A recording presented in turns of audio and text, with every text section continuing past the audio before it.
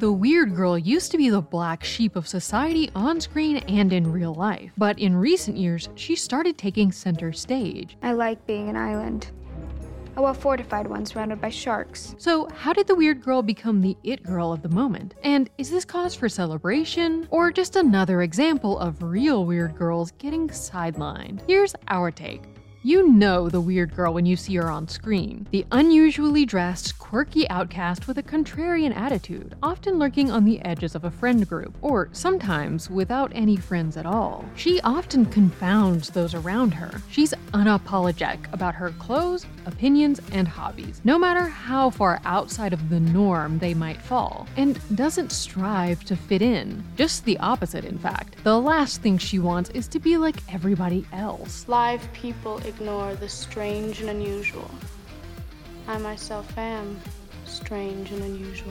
Society generally doesn't take kindly to those who don't quietly fall into line, and so the weird girl often finds herself dismissed or straight up ostracized. And for years, the on-screen weird girl was stuck on the outside, only popping up to be the butt of a joke or serve as a cautionary tale. But in more recent decades, she started finding her own spotlight and taking control of her own narrative. I'm not miserable. I'm just not like them. As we've talked about before, weird can feel like a kind of reductive label since there are really many different kinds of weird girls. Classically, she was often portrayed as an awkward misfit who is actually made miserable by her weirdness. She doesn't enjoy it at all, but instead does everything she can to try to fit in. But her inherent weirdness leads to constant rejection. Why do you hate me? Because you're ugly.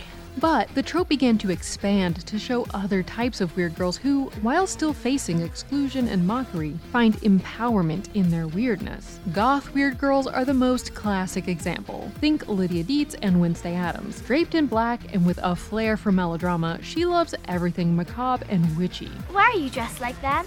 Like what? Like you're going to a funeral. Why are you dressed like somebody died? Wait. She also often has a lot of overlap with the smartass weird girl, who always has a razor-sharp barb ready for anyone in her vicinity, especially anyone who might be judging her. Her brutal nature is actually a defense mechanism that she's built up from dealing with negativity from everyone around her. And I'm so defended that I actively work to make people dislike me so I won't feel bad when they do. The space cadet, on the other hand, is so in her own world she doesn't even really care about or notice what naysayers are up to. There's just nothing that doesn't save me. The basket case brings mayhem wherever she goes. She fills any room she's in with her chaotic weird girl energy. None of these weird girl types are free from the problems that arise when you don't follow the status quo, but their strong belief in themselves steels them against the harsher parts of the world. The weird girl has become an aspirational icon. No longer looked down on, she's now lauded for breaking from tradition and living life her way. Someone will die. Fun. The weird girl speaks to the part of all of us that doesn't fit in, and has come to realize that maybe it doesn't want to. But what does it mean when the weird girl becomes normal? But first, we have an exciting announcement. We are introducing a new exclusive video series only for members on Patreon. We're completely revamping our membership options on Patreon. And we're creating this new series that we really believe in. It is thoughtful deep dives into prestigious and classic films and TV shows, the ones that we think really merit conversation and thought. We will be creating these premium videos only to be seen by members, nowhere else. You know, you've spoken and we've heard you. You want more analysis of good films and shows. That's what we want to. But to be honest with you, YouTube has changed a lot in the last few years. The algorithm is not always going to prioritize what is going to be the most thoughtful or enriching thing that you can watch. Does that get to decide what you watch and what we talk about? As if. I don't think so. I think that we can still shape our own conversation. This is why we are so excited to be introducing Total Take, your ticket to an ad-free, premium, members-only series where we really give that deep thought to movies and TV shows that deserve it. And your support funds us and allows us to make those videos. Click our link, see all the tiers that are available to you. Join us in our cinematic oasis where we dive deep into the movies and shows that matter to us. We hope that this is what you come to us for, and this is what we really want to be able to provide for you. Sign up now and start talking to us about what you want to see in this series next. As on-screen weird girls taught audiences to embrace their own inner weirdo, they were elevated to cult favorite and then icon status. And the explosion of weird girl characters led to a new wave of interest and large-scale acceptance, no longer solely the purview of outcasts. Now nearly everyone had a weird girl they could relate to. I had to pee for 2 hours, and now I don't anymore. Where did the pee go, Jonah? And on one hand, this was wonderful since it meant more people began to realize that we all have some odd quirks. And just because someone doesn't fit in doesn't mean they're bad or need to be changed. But on the other hand, the romanticization of the weird girl can sometimes overlook the very real ostracization they have to face just for being themselves. And part of the weird girl becoming more broadly accepted has been her becoming more widely commercialized. Hi, I'm Weird Barbie. Which often leads to her rougher edges being softened down to make her, well, less weird and more palatable. As being a weird girl has blown up into a larger trend in real life, it can sometimes feel like a popularity contest in which you have to be weird in the right way to count, essentially making actual weird girls feel like they're too weird to be weird girls. This paradox has arisen as the trope has overlapped with tropes like the manic pixie dream girl and the cool girl. Both of those tropes are idealized, unreal versions of girls that don't actually exist. Their weirdness comes from being not like other girls in incredibly banal ways. While actual weird girls might not fit in with many girls in their life because they genuinely don't share many interests, the cool girl deliberately shuns anything feminine just to make herself seem better than other girls to men.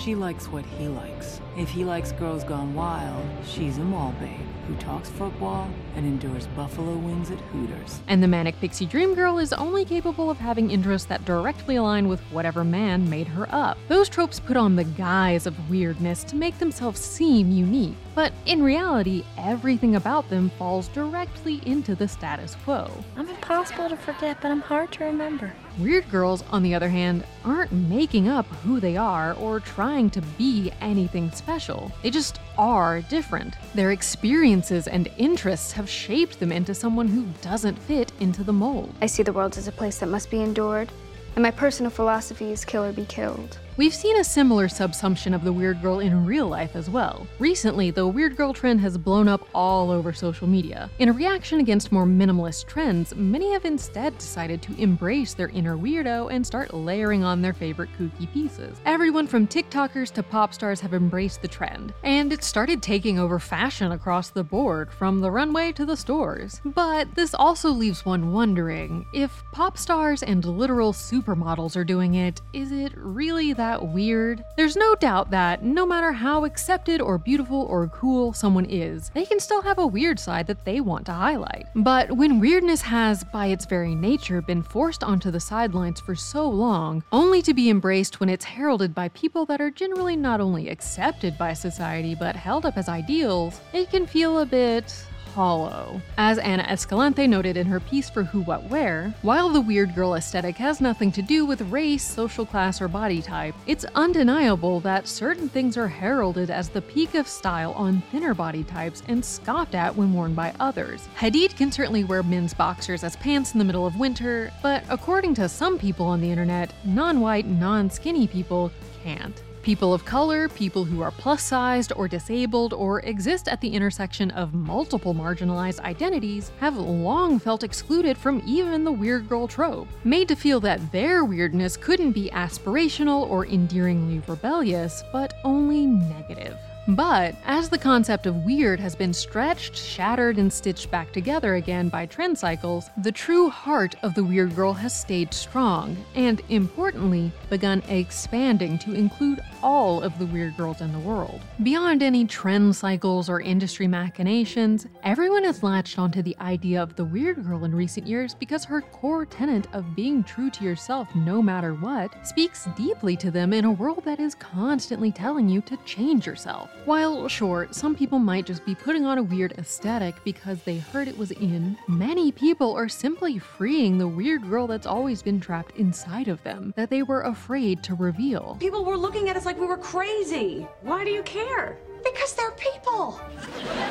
But people that you don't know and will never see again. The weird girl has become the new it girl precisely because she speaks to the deeper part within ourselves that feels misunderstood or out of place, and tells us that it's not only okay, but what makes us great. While social media has been a big driver of the aesthetification of the weird girl, it has also allowed true weird girls to find one another and build a community, no longer stuck feeling alone and isolated because of their niche interests or choice of dress. Now weird girls can log on and find hundreds or even thousands of like-minded weirdos. Instead of feeling compelled to snuff out the more out there sparks in their personalities, people are now coming to openly embrace the things that make them unique and find joy in sharing them with the world. And in true weird girl fashion, also remaining unafraid to tell people to get lost if they have a problem with her. Be strong, sweet little one. Someday they will all be dead, and you will do a shit on all of their graves. That's the take. Click here to watch the video we think you'll love, or here to check out a whole playlist of awesome content. Don't forget to subscribe and turn on notifications.